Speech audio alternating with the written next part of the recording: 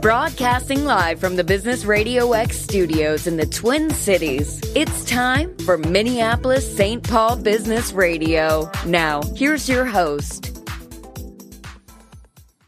And hello, everyone. This is John Ray. Welcome again to Minneapolis-St. Paul Business Radio. And I've got a great guest today. I've been looking forward to this one.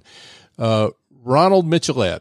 He's with Michelet and Associates, and also known as RJ. He gave me permission ahead of time to call him RJ because that's what all his friends call him. So, RJ, thanks so much for coming on the show. Thank you, John. Yeah, it's a pleasure to have you. So, tell us a little bit about you and your firm. How do you help folks out there? Well, I guess we can start with the fact that I've got 40 years of consulting small businesses, and that includes being in business for myself, having been in the battlefield and having the scars to show it. So I guess that qualifies me to be a consultant and be able to advise people from the get-go when they start their company, when they try to grow their company, and even when they go public, because we do have some success stories of startups that wind up going public. And we have several of those varying in disciplines. One is in the pet business, and another one is in the biotechnology business, stem cell research.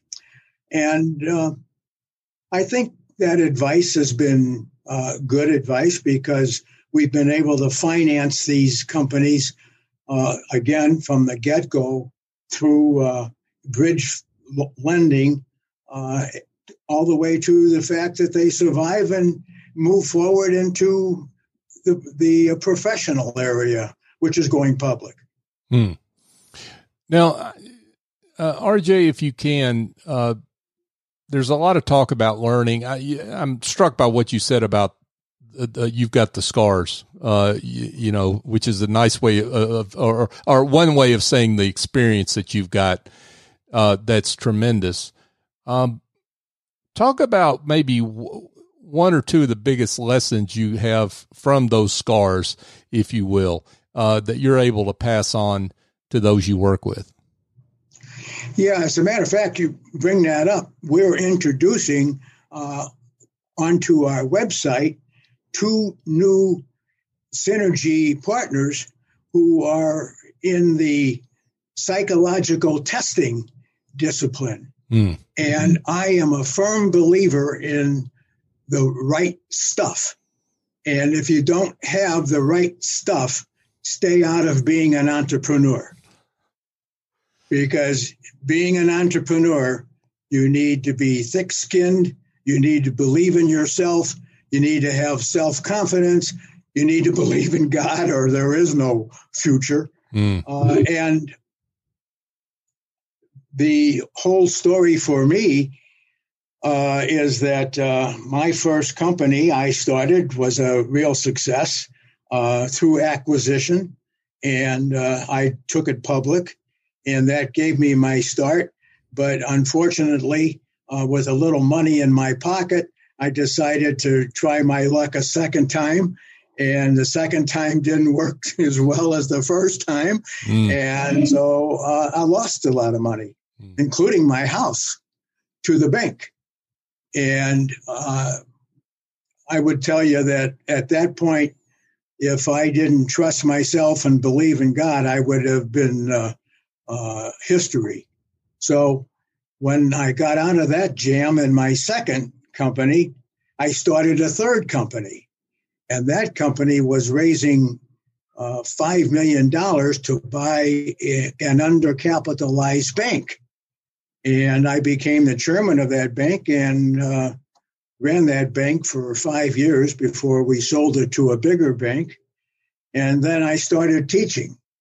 And I began to even write, and I wrote this book, Entrepreneurial Decision Making, and I would suggest that every entrepreneur or aspiring entrepreneur read the book, because there's the first 3 chapters talk about how that entrepreneur needs to prepare to become an entrepreneur, not the least of which is making sure that entrepreneur, his or her spouse, has the blessing to become an entrepreneur.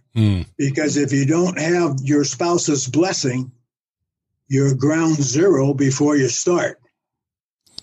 And that even transfers to family members, because so many family members will say, "You what? You're going to be an entrepreneur? You're going to start your own business? Are you crazy?" Right. So that's part of the dialogue or the rhetoric right in the beginning. And you have to have a good answer for that. You can't just say, "Well, I'm on a wing and a prayer and we'll see what happens." You have to prepare for it. You have to prepare to put your house and your 3rd kid up for collateral if you're going to raise money through a bank in the form of a loan. You have to be prepared to lose those assets of yours if things go sour. And all that has to be discussed ahead of time in your preparation for being an entrepreneur. It's like a education in and of itself. So you mentioned coming back from, a very difficult time with your second business. But then you actually started out with your first business was very successful. I guess the question is, for those that are thinking about starting a business, I mean, what's the best place to come from in starting a business? I mean, do you have to go through it a couple times to end up being successful, or talk about that to a prospective entrepreneur? What's the best place to come from when they start a business? Well, in my case, the training ground was I was involved with 5 major companies that specialized in financing small businesses. So in interviewing people who already were entrepreneurs in business who came to my company as an employee to borrow money, I learned a lot from them. And that was preparation for me to prepare myself to go into business for myself. And initially, I would interview people and get their credit approval because I worked for finance companies. And I would say to myself, if they could do it, why can't I? And I have the education. What's keeping me from being an entrepreneur? What's keeping me from controlling my own destiny? What's keeping me from raising enough money in my family that I can make it for my kids and get them to school and everything else? So I began to challenge myself over the first 20 years of my career. And that challenge translated into me saying one day, I want to go into business for myself. So I took the knowledge of 20 years of interviewing other entrepreneurs and learning from their mistakes and starting my own company. And I think that's why my first company was a success, because I used all of what I learned from others and their mistakes to avoid the mistakes in my own company. Folks, we're here chatting with Ronald R.J. Michelet, and he is with Michelet and Associates. So what kind of training does an aspiring entrepreneur need? And I guess if you would also dig into just not what they need to know, but mindset, because your book the title of your book gets at mindset when you're talking about entrepreneurial decisions, right? And how those decisions are made. Yes. And mindset is a little different than what you know. It's kind of your attitude, right? So, right. Yeah. So give us your thoughts on that. Well, if I were, and I do, advise people how to start a business, because that's number one, the first thing I would do before I would start a business is that I would get into a networking mode, because that is very important to build a network, so that before you go into business, you have the support of the network. Mm. And that support includes finance companies, bankers, entrepreneurs that have already started their business and are successful, even ones that are not successful, because, like I said earlier, you learn a lot from the ones that fail, too. So it's a training ground that intercepts the actual battlefield. So it's just like in the military. I'm a veteran, and I went through basic training, and you go through basic training so you can survive in battle. And you don't know if you're going to survive in battle until you get into battle. And that's the real test. You don't know if you're going to run like hell from the battlefield, or right, whether you're going to stick it out and see if you live through it. Mm. So that's the best analogy I could give for being an entrepreneur, is that you've really got to believe in yourself and hope that you can make it through the battle. And then you learn as you go. You learn how to dodge a bullet. You learn how to avoid a landmine before you stand on it. And that's what you do in the networking fields. You really learn from other people who have been tested, like myself. So you mentioned the personality test that you advocate. It sounds like you advocate those, and this is a question, not a statement, but it sounds like you advocate those more for understanding yourself than it is understanding whether you're going to succeed or fail. I mean, you don't, as you say, you don't know that till you get into it. But what you can figure out ahead of time is what your own personality is that enables you to be successful or to avoid failure. Yeah, what you're made out of. Right. I think we all have to do a self-assessment. I don't even think we should rely on tests or a psychologist or psychiatrist or any of those folks to tell us what we already know about us. Mm. And it's what we know about us that drives whether or not we want to follow a particular career, mm-hmm, whether it's medicine, engineering, or being an entrepreneur. And I have always been basically independent, self-motivated, very key personality trait to be self-motivated, in denial of my weaknesses. So, aren't we all? And with that, you look at yourself in the mirror one day and you say, I just want to be in business for myself. I want to control my own destiny. I don't want to work for somebody else. I don't want to have to wait for them to have a good cup of coffee before they promote me. Mm. Those are the things that you don't even come across until you come into the work field and work for somebody else. And so often, you're working for somebody else, as I have worked for others, and you even wonder how they got their job.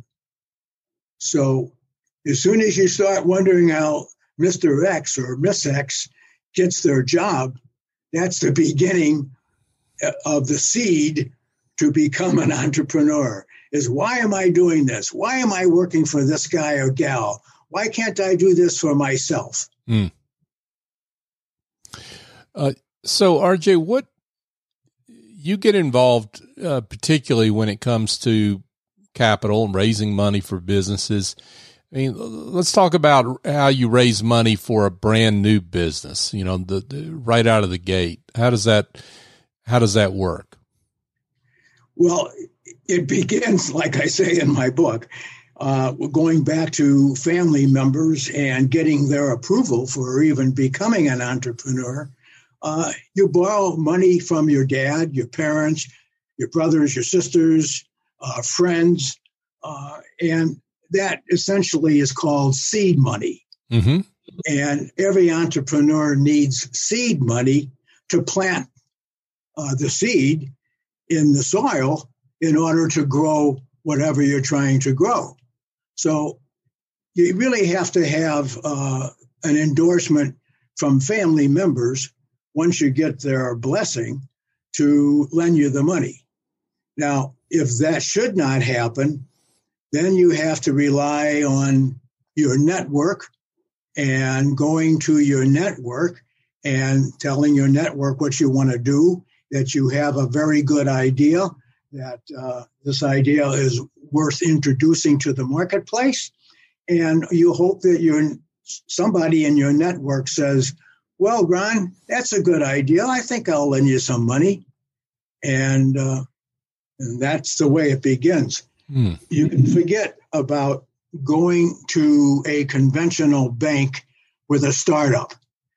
That's just a pipe dream. Unless you're willing to pledge, like I said earlier, your house or your third kid to cover your dream.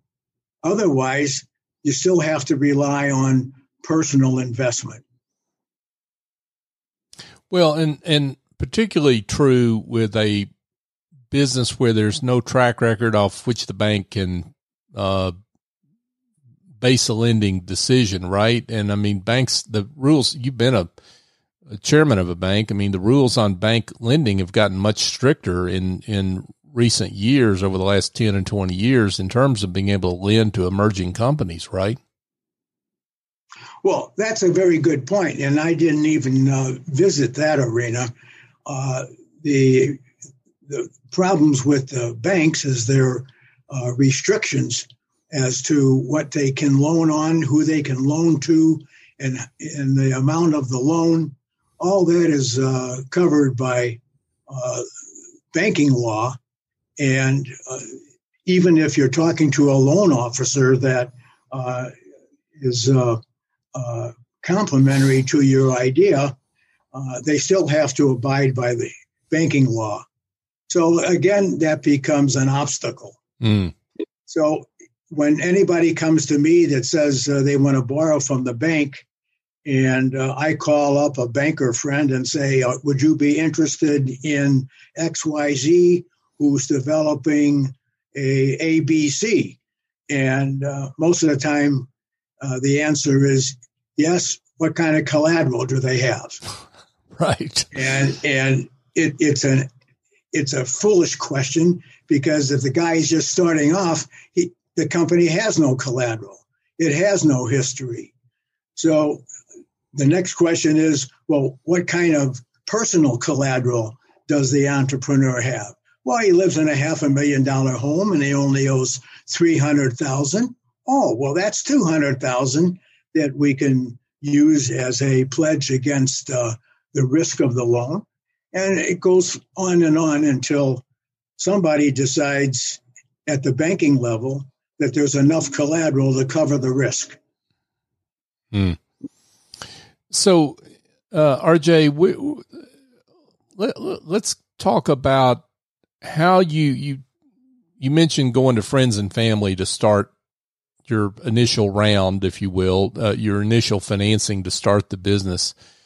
How does an entrepreneur successfully navigate, I guess, really creating a family relationship that's now also a business relationship, right? I mean, because that can be tough to navigate. So give advice to entrepreneurs on how to keep good graces with your family members that you've borrowed money from to start that business. How do you do that?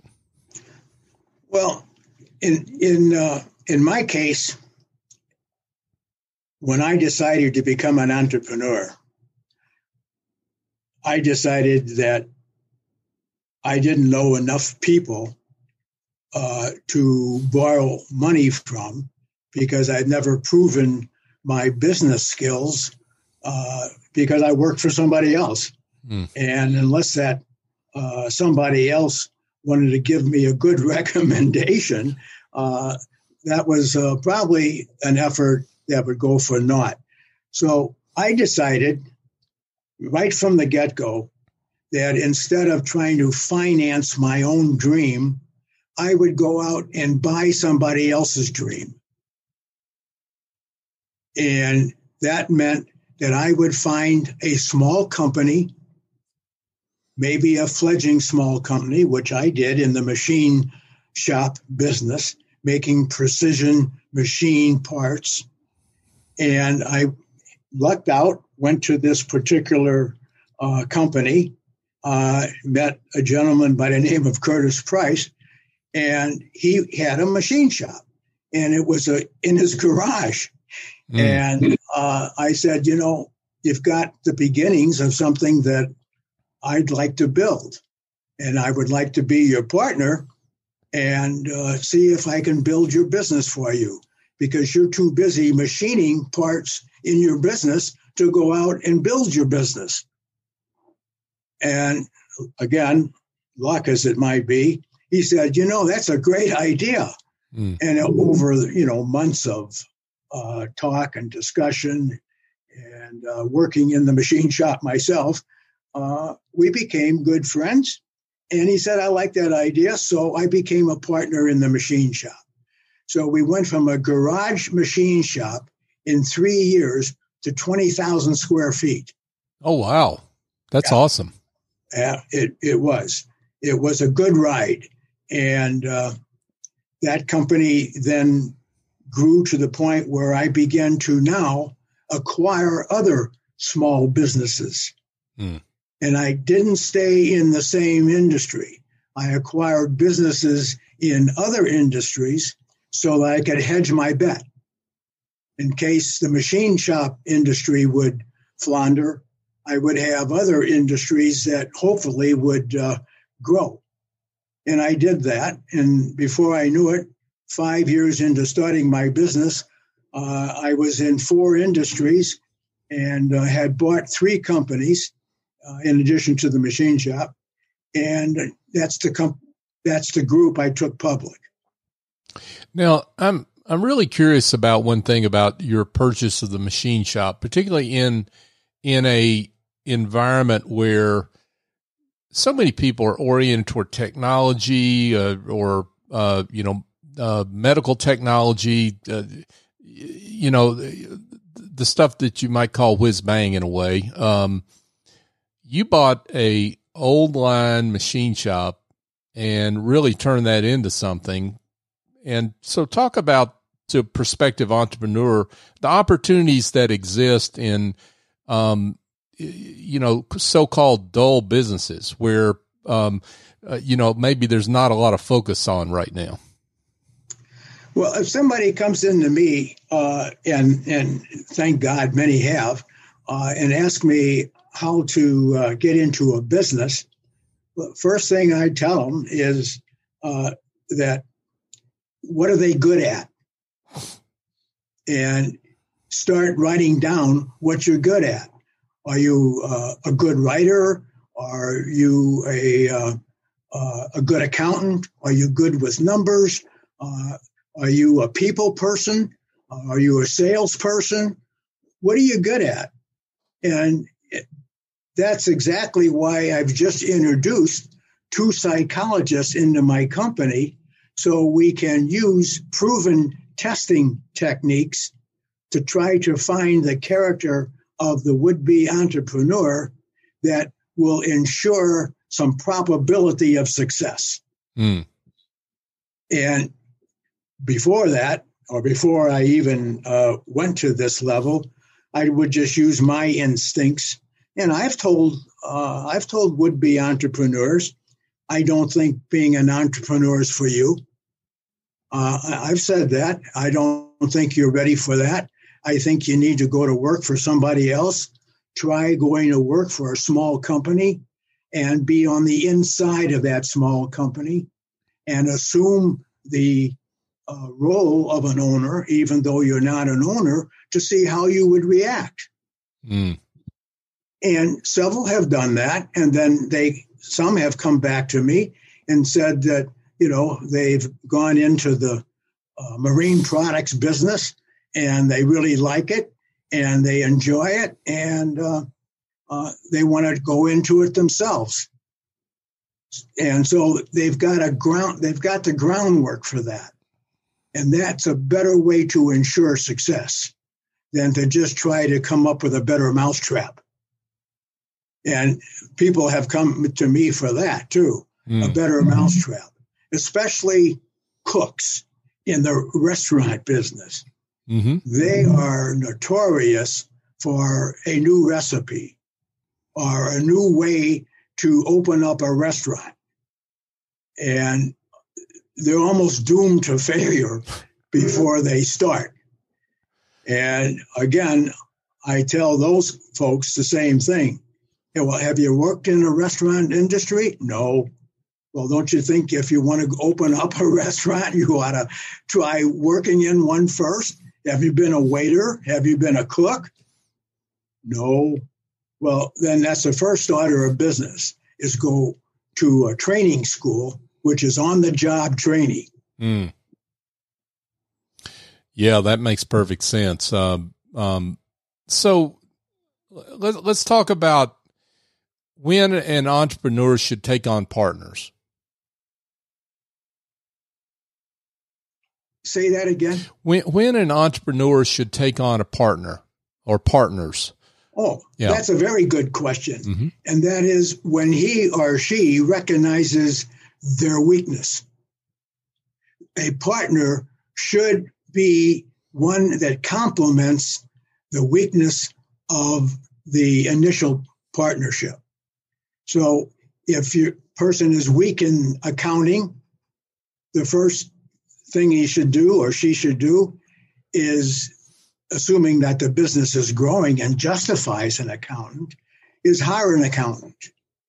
If a person is strong in marketing and they started a company that is focused more on numbers, well, then you have to hire a marketing specialist, somebody that is good at marketing, good at selling.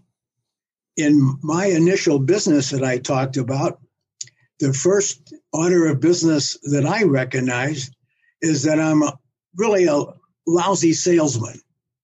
And I needed to hire somebody that was a good salesman, because I'm not a day-to-day sales guy. Even though I started my career in sales, I was not a really good sales guy. The only thing that made me a success were the people that I was interviewing needed me as much as I needed them, or else I wouldn't have been the success I was. If I were selling yo-yos, I would not have sold better yo-yos.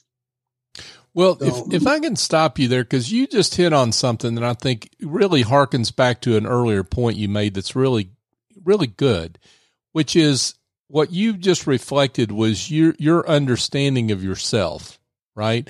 And, yes. and knowing what you're good at, what you're not good at, and understanding that and making sure that you manage your business accordingly, which is what Correct. You were talking about earlier. Right. Yeah. You have to manage your business every hour of the day. And that goes into the weekend, and that carries forward into your vacation. And your spouse that might say, "Can't you ever think of something else besides your business?" That's when things go wrong. Yeah. Yeah. So to be an entrepreneur, you have to be all things to all people all the time. Mm.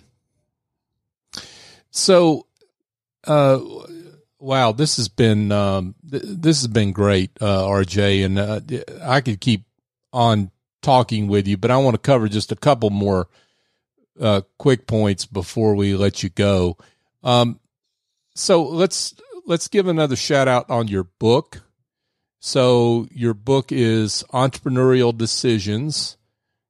Entrepreneurial Decision Making. I'm sorry, Entrepreneurial Decision Making. Talk about your book and the folks that for which this book is a good fit.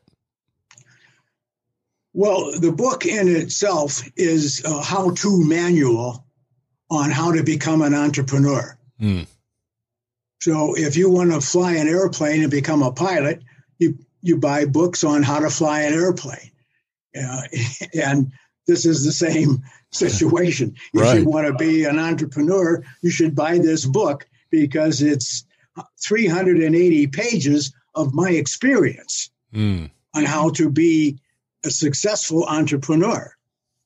And this book is available through Barnes & Noble, and it's also available on my website, MitchelletteAndAssociates.com. Mm-hmm. So you can buy this book direct. You can buy this book online, and you can even buy it as a digital book. So I've covered all the bases for learning how to become an entrepreneur through the purchase of this book. And I would suggest anybody, even though here we're talking, and I would suggest to anybody they buy this book. It's 29 pages, 29 chapters of good stuff. Mm. And folks, we'll have a link to where you can buy the book in the show notes, so you'll be able to find that there. So one other quick question: talk about the kind of clients that you work with now. What kind of clients are a good fit for you? Well, in the beginning,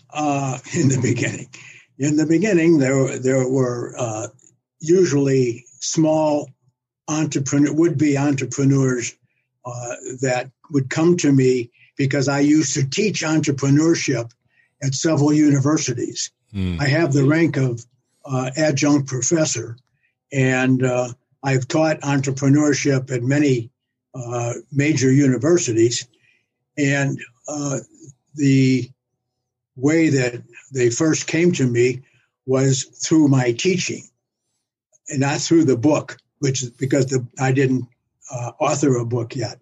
So they came through my teaching, and students would come to me and say, how do they have an idea? How do they promote the idea? How do you get into business? And that's how I started, really doing a freebie consulting as a teacher. And then that evolved into the fact that, well, if I'm giving free advice, why don't I charge for it? So right. That began the birth of my first stab at a consulting business, is to open up many different versions of Mitchellette and Associates. Gotcha. Well, this has been great. And I know that there's something out of here that's our time together that's rung a bell for someone that they want to dive deeper and know a little more. And I would love it, RJ, if you could share whatever contact information you like to give folks so they can be in touch. Well, my business telephone number is 612-715-9217. My office is at Calhoun Beach Club, which most local people know, 300 Suite 300 in Minneapolis, Minnesota, 55416. My website is MitchelletteAndAssociates.com, and my book is Entrepreneurial Decision Making, available at Barnes & Noble. And other than that, I'm not sure how else they can send me smoke signals. Maybe I'll see them. Well, I think you've given them enough coordinates that they ought to be able to find you with all that. So that's great. Ronald, also known as RJ Mitchellette, Mitchellette and Associates. RJ, it's been great to have you on the show. Well, thank you, John, for the opportunity. Yeah. I enjoyed it. Yeah, me too. Very much. Thank you. Folks, just a quick reminder that I would love it. And by the way, it's not about me and it's not about Business Radio X. It's about our guests, great entrepreneurs, business leaders like RJ. I'd love it if you could go and find our show on your favorite podcast app, wherever you're listening now, and rate and review the show and give us a 5-star review. And again, it's not about me. It's about our guests, because we want folks that need the services of business leaders like RJ to be able to find the show so they can engage with them. So if you could do that for us, we would greatly appreciate it. And if you want to see more of the shows that we have on the Business Radio X network, you can find us on the web at businessradiox.com. So for my guest, RJ Michelet, I'm John Ray. Join us next time here on Minneapolis St. Paul Business Radio.